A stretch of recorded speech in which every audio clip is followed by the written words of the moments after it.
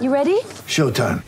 On May 3rd, summer starts with The Fall Guy. Let's do it later. Let's drink a spicy margarita. Make some bad decisions. Yes! Audiences are falling in love with the most entertaining film of the year. Fall Guy. Fall Guy? Fall guy. That's what the poster said. See Ryan Gosling and Emily Blunt in the movie critics say exists to make you happy. Trying to make it out? Nope. Because I don't either. It's not what I'm into right now. What are you into? Talking. Yeah. The Fall Guy. Only in theaters May 3rd. Rated PG-13. Get ready for the greatest roast of all time. The Roast of Tom Brady. A Netflix live event happening May 5th. Hosted by Kevin Hart. The 7-time world champion gets his cleats held to the fire by famous friends and frenemies on an unforgettable night where everything is fair game. Tune in on May 5th at 5 p.m. Pacific time for the Roast of Tom Brady. Live only on Netflix. When you need mealtime inspiration, it's worth shopping Kroger, where you'll find over 30,000 mouth-watering choices that excite your inner foodie. And no matter what tasty choice you make, you'll enjoy our everyday low prices, plus extra ways to save, like digital coupons worth over $600 each week. You can also save up to $1 off per gallon at the pump with fuel points. More savings and more inspiring flavors make shopping Kroger worth it every time. Kroger, fresh for everyone. Fuel restrictions apply. Paul Pierce is the mother truth. Knocks it down! Celtics win! 50 points for Jason Tatum. Brad, any final words of advice for the new coach? Win! Anything's possible. Anything's possible! Welcome to Celtics Strong, a podcast that journeys backwards through Boston Celtics history and lore. Join two proud fans who are definitely not experts as we look back, era by era. Welcome back to a very special episode of Celtics Strong, where Steve and I are joined by two of our oldest friends and lifelong Celtics fans, also from southeastern Massachusetts. Steve, tell everyone who's here with us today. I'm very excited to welcome two of my oldest friends. These guys are definitely fans and not experts, so they're going to fit right in today. Garrett and Brian, thank you for joining us on the Celtic Strong podcast. I'm glad to be here. Thanks for having us. Hey, excited to be here, Steve. Looking forward to taking my online expertise to the podcast world here. Yes, indeed. Good. Yes. Very special guests who Steve and I have known nearly our entire lives. And Garrett goes way back with both of us. A lot of great stories and memories. And Brian not only goes way back with both of us, even earlier with Steve, though that's debatable. Brian is also the person to thank for keeping CelticStrong.com alive. So special shout out to our friend Brian, who saw an opportunity to keep a chat forum alive. And all these years later, Celtic Strong goes strong. And the podcast is just the latest in a soon budding empire. So welcome everyone to the podcast. Steve and I are two, as you guys know, Celtics fans and lifelong fans who had to endure, since we're all almost the same age, all within a year of each other probably, had to endure a whole childhood, after Bird's back went, an entire childhood of a lot of Ed Pickney. Dino Raja. Dino Raja. Great years on the Celtics. When he's your best player. It's rough. But, they did get an aging Dominique Wilkins briefly. There were some moments and so much tragedy from Len Bias when we were very young to Reggie Lewis. Wow, that was sad. And it seemed like they just were going to be paying for all those 50s and 60s championships our whole life.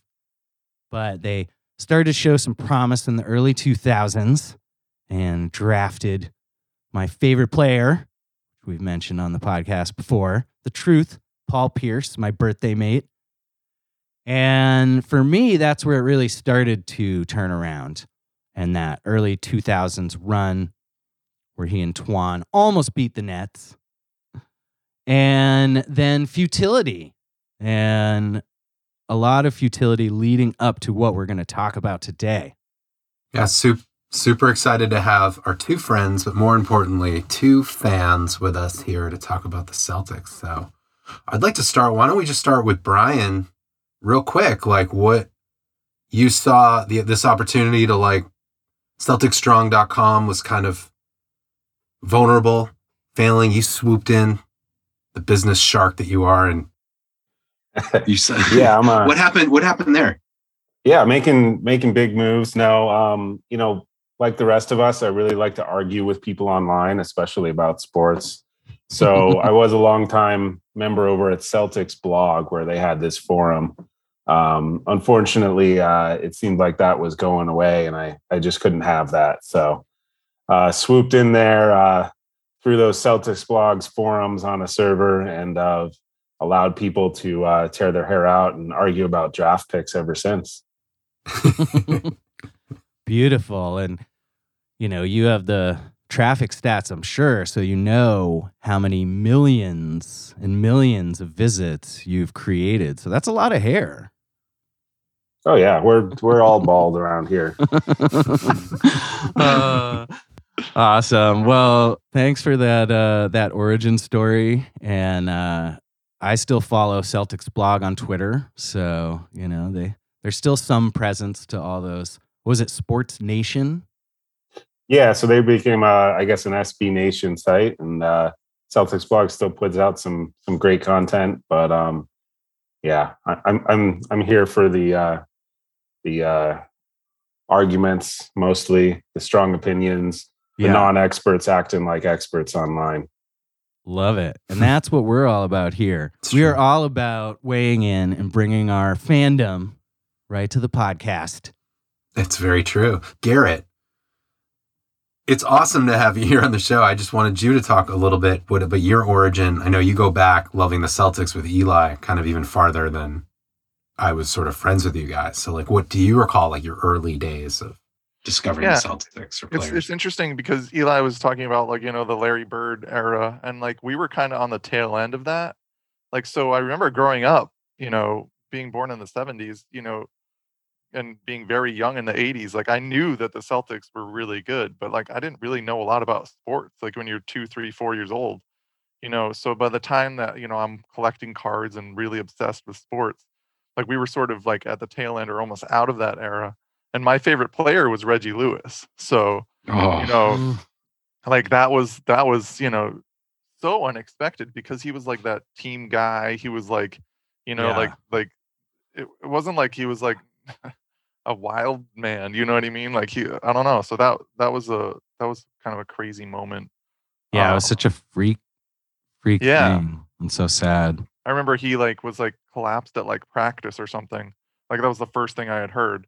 And I was like, oh, that's bizarre, but I'm sure he'll be all right. You know what I mean? Like that's my thinking, like, and obviously that wasn't the case. And so yeah, then there was, those years of, I remember playing the NBA Jam basketball game. That's why I bring up Dino Raja, because you picked like the two best players from the team to be like the players for like those games. It was 2-on-2, or maybe it was 3-on-3. I think it was 2-on-2 though. And it was Dino Raja was the person they chose. And I think Dino Raja and like Kenny Anderson or something like that. Yeah. And I was like, I remember. That's our team. Dino Raja and Kenny Anderson is the team that we come up with for NBA Jam. I'm like, we're gonna smoke. You can't even play you can't play as the Celtics and win in that game. Like, it's just I remember because I would always play as the Pacers and I'd play with Reggie Miller and just shoot threes. Like, right, of course. You're going to take anybody but the Celtics in that game. You know what I mean? There was a glitch in the game and he couldn't miss a three-point shot. Always on fire. Yeah, exactly. You had the goaltend to stop Reggie Miller. So anyway, so it was like, you had mentioned, Eli, I think that like, when Paul Pierce showed up, that was like, it was like, you're getting some hopium, you know what I mean? Like there's starting to be some hope that maybe, the Dino Raja era is over. Yeah. I mean, Pierce, I didn't know, like I didn't follow him in college, but I remember when they got him because he had fallen, people were stoked. You know, the fan base was definitely excited. Do you remember what number draft pick he was? I don't remember. I think 10. 8. Okay, I was going to say 8, but yeah. No, I think I want to say 10, and I remember that slide. I remember Dirk was in that draft. Okay. Dirk went 8 or 9, like right before him. Yeah, And I think Pierce was supposed to go like number 2. You know, Yeah, he was around supposed there. to That's be weird. top- Why did he top fall 5. so far? That's crazy. I always heard it was like character. Right. That's like why Rondo fell, like difficult player, too cerebral, character issues, stuff like Right. that.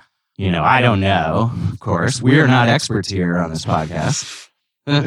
All we know is that he slid to the Celtics at 10, and that was huge because everyone was hurting from missing on Tim Duncan Right. still, right? So to get Pierce at 10 was big, and then because they didn't have a great team and Pierce's just like knack for scoring and just the role he initially fit into. He was much smaller initially too, remember? So he was really light and he just was so quick. And I think he averaged like at least 15 or close to 15. I don't know. He averaged a lot of points his rookie year. Like he just came in, was lighting teams up already. Right. We hadn't had someone like that. I mean, Twan's Twan and talented He was fun. NBA champion. He was fun. You know what I mean? Like, it was fun. It was a ride. I got to say, I love Antoine Walker. And I course, know I mean- it's not, and as a fan, like, it wasn't, I know analytically it wasn't like the right fit. But that's what I mean. remember. Like, he made you feel like personally, I thought everyone loved Twan. Like, I thought that was the vibe of Twan. You know what I mean? He was like, he made you feel like you're going through everything with him. You know what I mean? Like he wore his emotions on his sleeve and brought you in. Yeah. And the Antoine shimmy has got to be like, you think about now the stuff that like Steph and others do, and like the Antoine shimmy. I mean, That's up there with the on. shuffle, man. Yeah. So we get Pierce, and there was something about him that was like, oh, this is someone we can build around, I think more. And without diving too deep into the numbers, because we are not experts or analysts, I did look back, because they were so bad the year before the big 3 that we're about to talk about. So just looking at that roster and reading all those names was fun. And one of the more fun things is that they had a very little-known guard named Alan Ray. No joke. No joke. Come on, are you serious? You cannot make this up. From Alan Ray to Ray Allen. How did they do it? So I think without further ado, right? Yeah. No, for real. It's crazy. And so yeah, without further ado, I'm gonna read their roster from 2006 2007. Okay. I'm just gonna read their roster and then let's start to dive in. Can I say about Antoine Walker though? Did he exit the year before this? A few years actually. A few years, yeah. Remember, he won a championship with Shaq and Dwayne Wade in Miami. Oh. So he was already in Miami by that season, which was, I think, both the year before this or 2 years prior to this. I forget. Because I'm not an expert, but I can read a list of names. Are we ready? Here's who it was. Tony Allen, TA. Ryan Gomes, the aforementioned. Gerald Green, high flyer. Big Al Jefferson, of course. The Candy Man, former number 1 overall pick of the Clippers. Kendrick Perkins, of course, now in his 3rd year out of high school. Paul Pierce, the Truth, the one and only, 3-4. Kevin N. Pinkney, not Ed Pickney. Leon Poe. Yeah. Theo Ratliff, former Hawks big man. Alan Ray, the aforementioned. That's ALLANRAY. Rajon Rondo. He was a rookie. Skal. Wally Zerbiak. We had Zerbiak? We had Zerbiak for a hot minute, and he was like our 2-3 guard, outside shooter that year. Sebastian Telfair and Delonte West. I hope he's doing well wherever he is right now. Yeah. Prayers up for Delonte in this world. So that is what the roster looked like, and that produced a 24-58 finish. That's not much better than NBA Jam. Yeah. That was not the year that they lost to the Nets then, huh?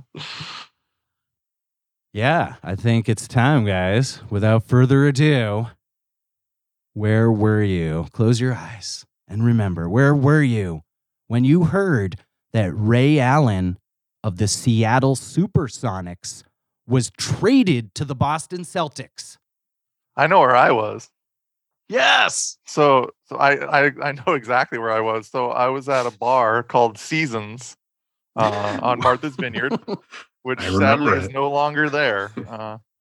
Wow. So yeah, I'm at Seasons at the bar. I think I was with a few friends, and they've got the sports center on, and the TV's on the bar, and the trade comes through, and I want to say this was this summertime? In my mind, it was summertime when this was happening. Would have been May, I think. Of okay, that so year. spring. Okay. Yeah, late spring. It was around the draft because they traded a pick. That makes sense. So yeah, on Martha's Vineyard, at least when the spring, it's like you've survived the summer and there's like spring eternal and there's new life. So that's the kind of the feel we were having. But so the trade goes through for Allen, and for me, and I think the people that we were talking at the bar, we were not that excited because we were saying, this isn't the answer because we already have a Paul Pierce. So now you've got basically two guys playing the same role. Like there just was this is not going to fix. This is not the key. This is not the puzzle is not complete. Sure. But,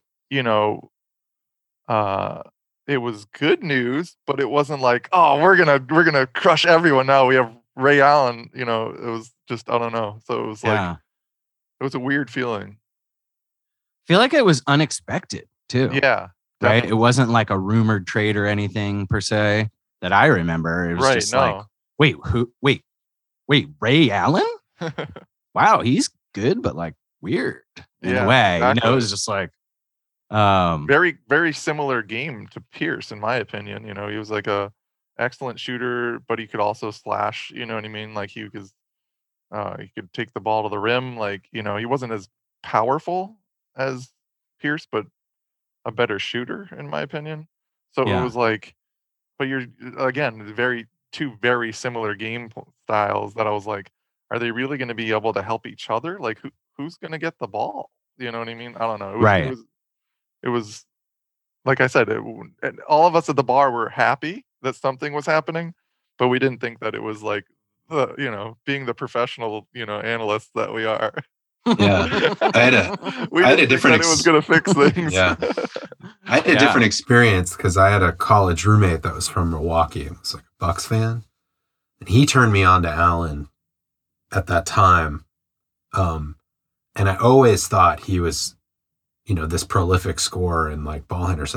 And for me, Pierce was the truth, right? But I always also looked at him as like such an all around. I didn't quite get the similar vibe that you had where they were like the same player. I was actually just like, whoa, we got Ray Allen. And I was like remembering all these like 33-point games, like, just like these shots from behind the arc, these highlights, Sports Center highlights. That's what was like flashing through my mind when I saw that. And I was just like, oh, but I agree. Nothing made sense as a team necessarily in that moment. Yeah. And I think for me, I suffer from a sickness, where I've probably overrated every young Celtics player, I want to believe. So You know, when I looked at Delonte West, and I think it was a number 5 pick, you know, I gotten so used to suffering and thinking about how Delonte was going to put up 20 a game someday if he just had the shots. And number 5 pick, that was going to be a star. And so I think, you know, I always kind of overrated, you know, after all those years of suffering, where our young guys were still going to take us when there was an all-star, you know, right there coming in. So, you know, I think that first shoe to drop with Ray Allen, we were all kind of trying to figure it out. And then, you know, once we saw the big picture and we get into all, you know, KG and all that, you start to realize what's happening. But, you know, that day I'm like, man, I like draft picks. Yeah, right. For sure. Yeah. And, you know, having just read that list, you know, those random assorted vets on the team the year before, there's nothing there. Right. So, it was a little confusing for sure, and unexpected probably for most. And I think, you know, it's a different era right now, 15 years ago, literally, which is crazy. And, you know, there wasn't the same amount of social media reporting, awareness, just a lot of things that allowed this to happen under the radar and allowed Trader Danny to pull off what he eventually did in sending, I forget, we counted at one point, but in sending, in our mind, the most draft picks and players ever for one player, essentially, in return, in the Kevin Garnett trade. So the Ray Allen trade was centered around that top 5 pick, right? Which turned into Jeff Green. Still playing. Came back to Boston, had that heart issue, which they, you know, helped him through, and is a very productive vet on good teams still. Amazing. So certainly a worthwhile pick, but not a pick that you needed to keep, actually, if you could get Ray Allen. So that was the right move, but certainly Danny, I'm sure, had a lot planned when he made that, right? So I forget how long between the Allen trade did we get Garnett? Like, was there weeks? Like spring to summer? No, it was a few months. We looked it up, I think, last time, maybe, and it was about 2 months, maybe. Oh, wow. Okay. Yeah, Wikipedia to the rescue here on Pekin. It was May for Ray Allen and July for Kevin Garnett. So we're waiting a bit. Yeah. So that's like a few months of that feeling at the bar of my doubt of like what's going on, of having, you know, the same kind of dynamic, like, and how that's going to work out before actually seeing like the actual puzzle come together. Right. Interesting. Yeah. Yeah. It all happened, you know, in the grand scheme of things so quickly. And I find that especially with off-season moves, when there's multiple moves, it's a little hard to remember always like the spacing and when that happened. It just is like, we got Ray Allen and then Kevin Garnett. Holy. Right. Like, yeah. Like, I honestly, if you told me it was like 2 weeks after, I would have been like, okay. And if you 2 months, that seems like a long time, actually. Like, I don't remember it being that long. Yeah. I do, only because I remember, it's funny because I remember the Garnett moment more clearly than I do the Ray Allen moment. And I feel like it's one of those sets like of circumstances where like the casual Celtics fan would have like heard about Garnett, been stoked, then tuned in for the first game and been like, wait, we got Ray Allen too? Like what's going on? And like had totally missed the entire thing. But I was working at Alchemy, which is this bar and restaurant in Edgartown, when the Garnett trade happened, and it was just this buzz, right? And it took the whole thing to another level. And like what we were just talking about, how uninspired they were the year before to then real quick. And there was definitely something too, and I'm curious what you guys think about this, like the stars aligning. Kevin McHale was the GM of the Timberwolves, that trade happening, like Danny Ainge. Yeah, exactly. Yeah. Does that happen in any other world, in any other like universe, parallel universe? Like, is that a once in a lifetime situation? Probably not. And I think, we take for granted now, we've had years of Trader Danny and the NBA gets crazier and crazier. But that trade wasn't like we had, Antoine Walker, let's trade a star for a star. I mean, I'm looking at it right now. Does anyone remember that it was Al Jefferson, Ryan Gomes, Theo Ratliff, Gerald Green, Sebastian Telfair, a first-round pick, return of another first-round pick from the Ricky Davis, Wally Zerbiak trade. And it's like, what? What just happened? We traded 6 guys and money and picks, and we got Kevin Garnett. Okay. Yep. Sign me up. Yeah, I kind of remember it like thinking like, okay, the Allen trade, you got the draft pick and everything. But then I remember looking at the Garnett trade like over and over again and being like, how is this good for who agreed to this? Like, this is like, are you serious? You're going to give us Garnett for, you know what I mean? Like, I don't know. Well, Steve and I, we have touched briefly before on the fact that what we've heard actual basketball experts say is that if you trade a star for a bunch of young pieces, you lose almost every time. So if you don't get a star for a star, unless you get enough high picks that you can turn into stars, right? Right. But otherwise, you're going to lose that trade. And it does feel like, looking at it now on paper, for sure, it definitely feels like 75 cents for $1. Yeah, and it's important to remember, too, that this was like the first of those major moves for Danny that sort of then catapulted him to this notion that he's going to fleece you or people need to be on guard with him. And I think there weren't many trades like this before. But I want to actually bring it back to a point that Brian made around the way we feel about our homegrown prospects and draft picks. Because I feel like Al Jefferson was totally one of those guys that was talked about with this incredible potential. And even when in the moment when this trade went down, it was like, well, the Celtics are giving up Al Jefferson. It could have this amazing career. We don't know. Like, there was always like a narrative. But I think we all kind of knew, like, no, we're good. Yeah, you guys take the guy who might be good, and we'll just take Kevin Garnett. Yeah, Steven, I do remember some of that consternation from, I'm not going to admit to it myself, but some of those young prospects, geeks, they're like, ooh, Al Jefferson, he could be putting up 20 and 10 for the next 10 years. Kevin Garnett's kind of old. Yeah. So I don't know about this one. We might regret it. And, What year was that for Garnett's career? Like, how many years was he in, do you know? I want to say 8. Let me see. So going in that year was 12. Yeah. Okay. So he only played 5 more years. So he was a high schooler as well. I was going to say he was coming out of high school, so he's got. He was young. So it's more like it's 8th season. I mean, obviously the NBA is wear and tear, so 12 seasons is 12 seasons. But he was one of those guys that, like, when he came to the Celtics, no one was talking about this guy's towards the end of his career. He was like the prime. Like, he was like, he's got his man body now because he's not a high school kid anymore, and he's just destroying people. Yeah.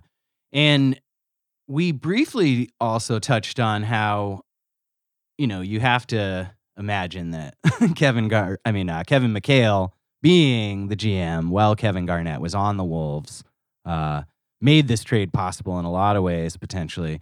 However, it's good to remember that Garnett had lost in the first round of the playoffs for something like 6 straight years. Oh, right. That's right. Yeah. And so his story, and though he was so great and such an amazing young player as he came into his own, you have to remember that was a team that had a ceiling, seemingly. Right. And I think So when McHale's thinking is, we can't really build a team around him, or we've tried, and so let's just rebuild. Right. And so Garnett is, this year, I mean, he's already technically just past his prime, right? If you consider like 27, 28, I think is like technically supposed to be prime, but he's still very much in his prime. But for McHale, if he doesn't have other pieces that age and probably at the time not a budget to spend in free agency, plus it's 15 years ago. It was a little different how player movement worked. Yeah, he's like, this is my last chance to get something for him. I got to get everything I can to try to rebuild. And if I get enough and a young piece to build around, which certainly the homers thought, but I think a lot of people thought, and let's remember, Al Jefferson was productive in the league for a long time, if somewhat limited defensively maybe, but he was a 20-10 guy for a long time until he started to get hurt. So yeah, at the time he's like, I get a big man to replace him to build around and a lot of pieces and a new timeline and not squandering any more of Garnett's prime. I'll give him to my old buddy Danny. See what Danny can do. And I think that sounds a lot like the Danny Ainge pitch minus the naked photos of Kevin McHale. But, I think another narrative that would always go around that sounds so ridiculous now, but, us experts and non-experts alike, we love to talk about which players are winners and which aren't. So you have a Kevin Garnett in Minnesota who loses in the first round of the playoffs every year.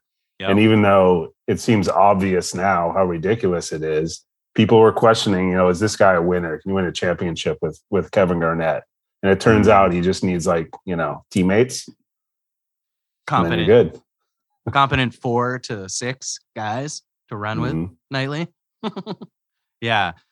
Yeah. And so they, in July, as we've remembered, in July of that off season, they make the Garnett trade and go ahead. It shocked the sports world when that happened too. And I don't think it was just the Boston area, but I remember them like they promoted the hell out of the Celtics. Like once they got the Garnett and Allen, it was like commercials. There was like this new technology where you could like freeze the angle and then like turn it like with the tricks. Yeah. And they started doing those commercials with like, and I was like, I don't think I've seen a Celtics commercial promoting the Celtics in 20 years. And now it's like everything. Every sports center was full of so it wasn't just the Boston fans that were like hyped on this. This was like the news. You know what I mean? Like it was everywhere. Everywhere. Yeah. Yeah. It shook the whole sports world and the, cycle of sports news and Sports Center was pretty not only ramped up, but peak. Sports Center has probably fallen in overall popularity and TV ratings, I'm sure, since then because of the internet and so many other things, right? So we're talking peak, just give me that 24-hour sports news. Yeah. And then of course, all the photo shoots and media shoots, the three of them, that, first preseason. And then the season starts. And because for me, I was going to ask you this. I remember the trades and all that stuff, and I remember where I was and stuff, but I actually don't remember the beginning of the season at all. Like I don't remember the first game. I don't remember sitting down with friends to watch the first game. Like I know a lot of people probably did, but I don't remember it. I probably did too, but I don't how did that go? I don't remember the first game. There are many seasons which I do remember the first game too, or at least several. Most notably the Gordon Hayward game, which we won't talk about. We already covered. But I don't remember the first game or even the beginning of the season other than they just looked as good as everyone thought they could be from minute one. Yeah, and I was gonna say something very similar. I think at the time we were almost not surprised that they were great. It's Ray Allen, Paul Pierce, and Kevin Garnett. Great, we're gonna win. It would make more headlines if they weren't winning, the first games. Like they lost, they got all these players and they're losing. That would make the headlines. Yeah, yeah, and even the Heat not winning that first year, they formed the Big Three was big news. Right. Well, they're just not gelling this year. It's going to take time, right? Yeah. With them, it was just this is seemingly not going to take time. One of the things that that Steve and I talked about a little bit in the last episode that we could definitely incorporate is how fortunate or savvy Danny was to keep Rondo and Perk ultimately. Some other pieces too. Leon Poe, man, we'll talk about him a little later. But keeping Rondo through those trades was huge, and Perk as well, for sure. But if you think about how Rondo ascended to eventual all-star status, and towards the end of this run, people were legitimately calling it a big four. Yeah, no, and I was gonna say that too. Like the big three, like we talk about the big three, and that's like, the sort of the, what everyone calls it is the big three, even until this day. But Rondo was such an integral part to that team. Like, I mean, a point guard always is, but like, he's his second year. Yeah. And he's got poise that most second year point guards don't have. And then there's a lot of pressure being that, like, you guys are now the team that's supposed to win it all. Right. And there's a big three, and you're not part of the big three. So, like, but you're still going to be the guy who's getting everyone the ball. Like, there was a lot of pressure and not a lot of, I feel like people, like, if I was Rondo, I might have been like, hey, there's more than a big three here. Like, there's a whole team. You know what I mean? Like, I think there might have been a little frustration there, or if I was Rondo personally. Yeah, and I feel like that probably played out a little more like publicly later. And of course, towards the end, his and Ray Allen's dynamic was something that was talked about. And fortunately, in my mind, fortunately, and we always like to try to see the positive of any Celtics moments, good or bad. Fortunately, I think he was young enough and wanted to win and had Kevin Garnett yelling at him. Yeah. So I think there was like a fortunate alignment of things. Yeah, that's true. Yeah. And Garnett being like just that much, louder and bigger and meaner and fiercer than pretty much anyone on the court most nights. Yeah.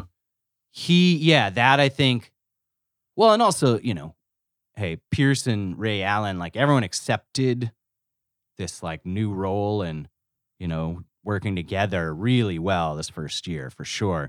But yeah, I think Rondo, without the same leadership a little later in his career, that's a different story. Yeah.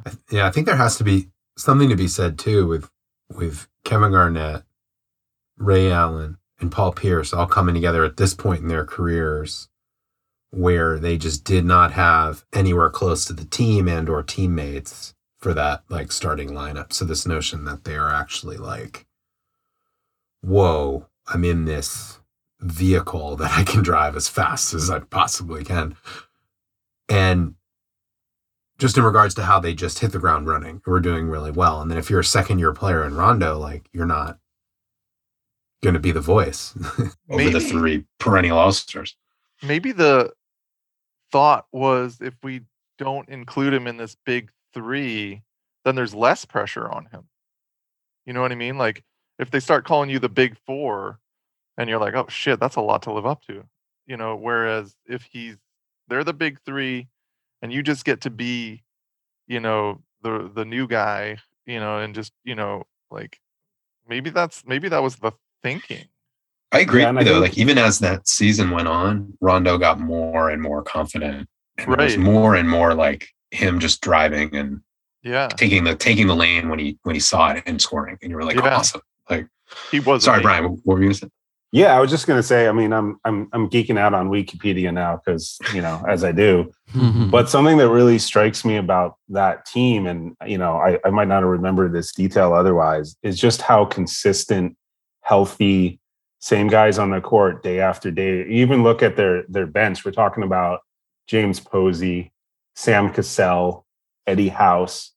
So if you're Rajon Rondo and you see all these guys, stepping into role playing bench roles, okay, who am I to say I'm above even a James Posey or a Sam Cassell or a Tony Allen? These guys are putting in the work. And, in these COVID days, especially, we can probably appreciate this. Like everybody on that team played like 80 games. They played every night. They played their role just every single day. So there's a lot of structure there. A lot, yeah. Good point. You think also just about the way that championship teams are built and big threes these days with player movement and things are often like a big three and then whatever else you can get. And if LeBron's there, the ring chasers are going to come. No offense. I would chase a ring if I could play in the NBA. But this team, you look at the bench and it's like shooting, defense, length, like it's ideal. And I think a little ahead of its time. I think we've already kind of alluded to this, like the way these trades went down, the way they built this team and just like put together, manufactured almost a team that would win now in the current NBA. It's like pretty amazing. And I think a lot's been modeled after that, right? Yeah. Eli, you and I touched on it just before the podcast started. It was like, Danny Ainge set the tone for like this, like a recipe, if you follow this big three Celtics recipe, you too can win the NBA championship. You know what I mean? Like that was, and people did, you know what I mean? And that's sort of what people do nowadays. You know what I mean? It's like, you look at like the Heat after that, Yep. The decision.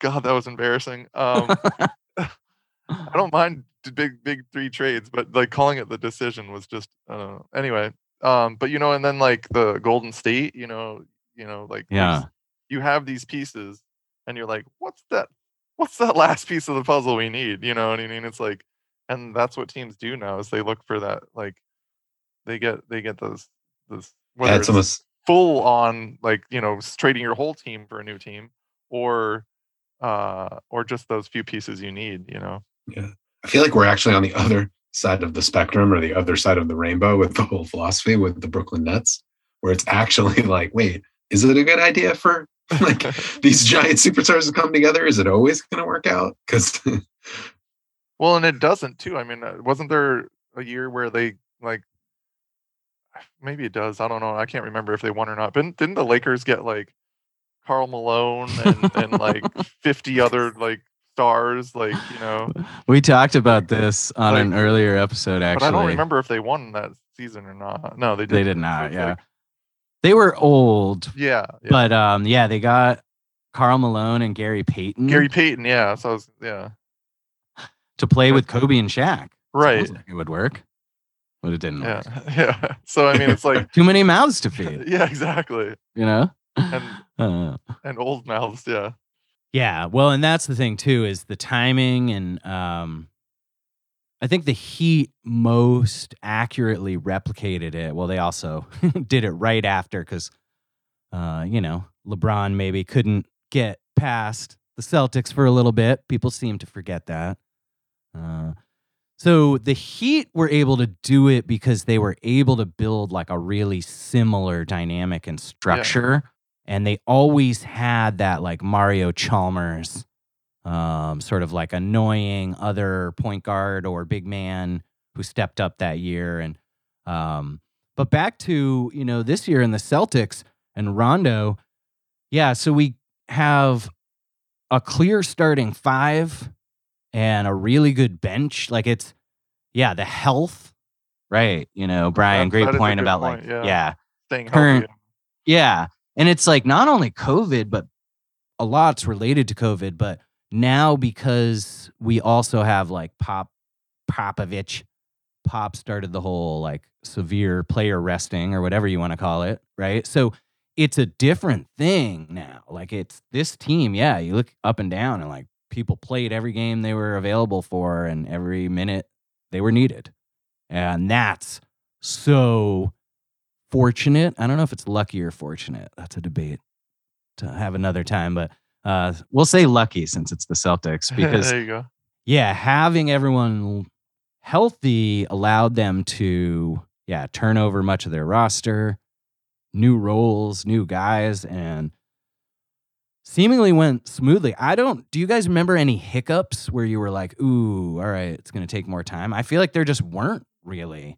And of course, yeah, we are not experts and we weren't beat reporters following this time. So I'm sure there were things going on, but it seemed so smooth. And then just like, yep, we're the number 1 seed and we're going all the way. What, I don't know if you want to jump ahead or if this is where we're at, but what was their record? What did they end up that season? Like regular season? Yeah, they were 66-16. Okay. First in the East. They had the number 1 defense in the league and the number 1 net rating driven by their defense because their offensive rating was 10th. Oh, that's interesting. Yeah, and I believe the turnaround there from the last year was the biggest of all time. They went from like 20-something wins to 66. 24 to 66. And what 24th to first in net rating. What place did they finish the year before? Like in seeding? Like not like were they last? Were they last to first or no? Yeah, they finished last in the Atlantic Division. Okay. And then first in the conference. That is impressive. Last to first does not happen a lot in sports. No. Brian, did you recall or see any? Did they have the ability to make any midseason trades, or were there any small moves that they made that sort of made a difference at all? I was looking at their roster here and trying to remember the timeline, but I know PJ Brown was one of those like late season guys. Okay, we're making the run. Let's get another veteran in here. And he came through huge in moments. Like he was that tough big man off the bench we needed. Yeah, definitely. We had a young Big Baby. I think we were all entertained by Big Baby Davis, but probably getting a PJ Brown in there that maybe a little more reliable, a little more tested was big for them. Yeah, for sure. Yeah, and if you look at the win and loss distribution, I think their longest losing streak was like 3 or 4 games. Very, very brief. Overall, very strong. They blew out a lot of teams. They pretty much did what they were supposed to do, right? And came rolling into the playoffs and then had really tough 7-game series. Like it was like almost every series was 7 games, wasn't it? Except for no, I guess the first 2 were. It's weird because they played the Cavs in the semifinals. Right. The way the seeding worked out, so that feels like conference finals because of LeBron, right. But it was the semis. And so they 7 versus Atlanta, 7 versus Cleveland, then 6 against the Pistons, and 6 against the Lakers. That's insane. Yeah. So many games. That's crazy. Yeah. Yeah. And to roll out your guys in game 6 of the NBA Finals. It's interesting. What we haven't really talked about much is coaching. Like you get very true. Just because you get a big 3. I mean, there's a lot of ego there. You know what I mean? Like, and people that have never played together before, and you get them to gel like that, and you get them to buy into your system, and you get them. I mean, it's like that in itself, like you said, that didn't work in Miami the first year. You know what I mean? Like, and I mean that can't be an easy thing to. I mean, it's obviously a dream to come true as a coach to get to coach these guys and like to have a team like that. But like, on the flip side, there's again, talk about the pressure. Like you got all these players and you can't win games. You got all these players, you can't get them to work together. That's your job. You're the coach. You know what I mean? That's a good point. What year was it in Doc Rivers' tenure? It was early on, I think. Let's see. 1, 2, 3. It was his 4th. Okay. Yeah, so I mean that's pretty early in a coach's career. Yeah. But it's also that time of like you've done nothing in your 4 years here. Goodbye. You know what I mean? Like here are all the pieces. This is your only chance. Like you don't no if excuses. You mess this up, you're gone. So that's a lot of pressure on the coach. And some of the predecessors to Doc might not have fared quite so well, right? Yeah. So it takes, in my mind, there's some guys where it takes a former all-star who used to run games to tell you how to run games, right? So there's a credibility to like coaches who are, former stars, and especially it seems like former point guards often turn into coaches for whatever. I guess because you're running the game. You're running. Yeah, exactly. Yeah. So to have Doc there to be the guy, certainly.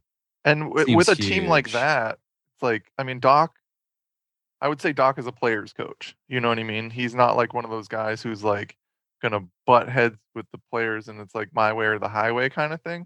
He's more of like a let's build these guys up and like, buy into the system and everyone believes and we all get each other's back. That's like the Doc mentality. And I think you did hit that on the head. Like that team needed that kind of coach. Like if you had like a Riley or someone like that, I don't know who's like one of the greatest coaches of all time, but could he have coached that team? I don't know. Yeah. You know what I mean? Like, I don't know.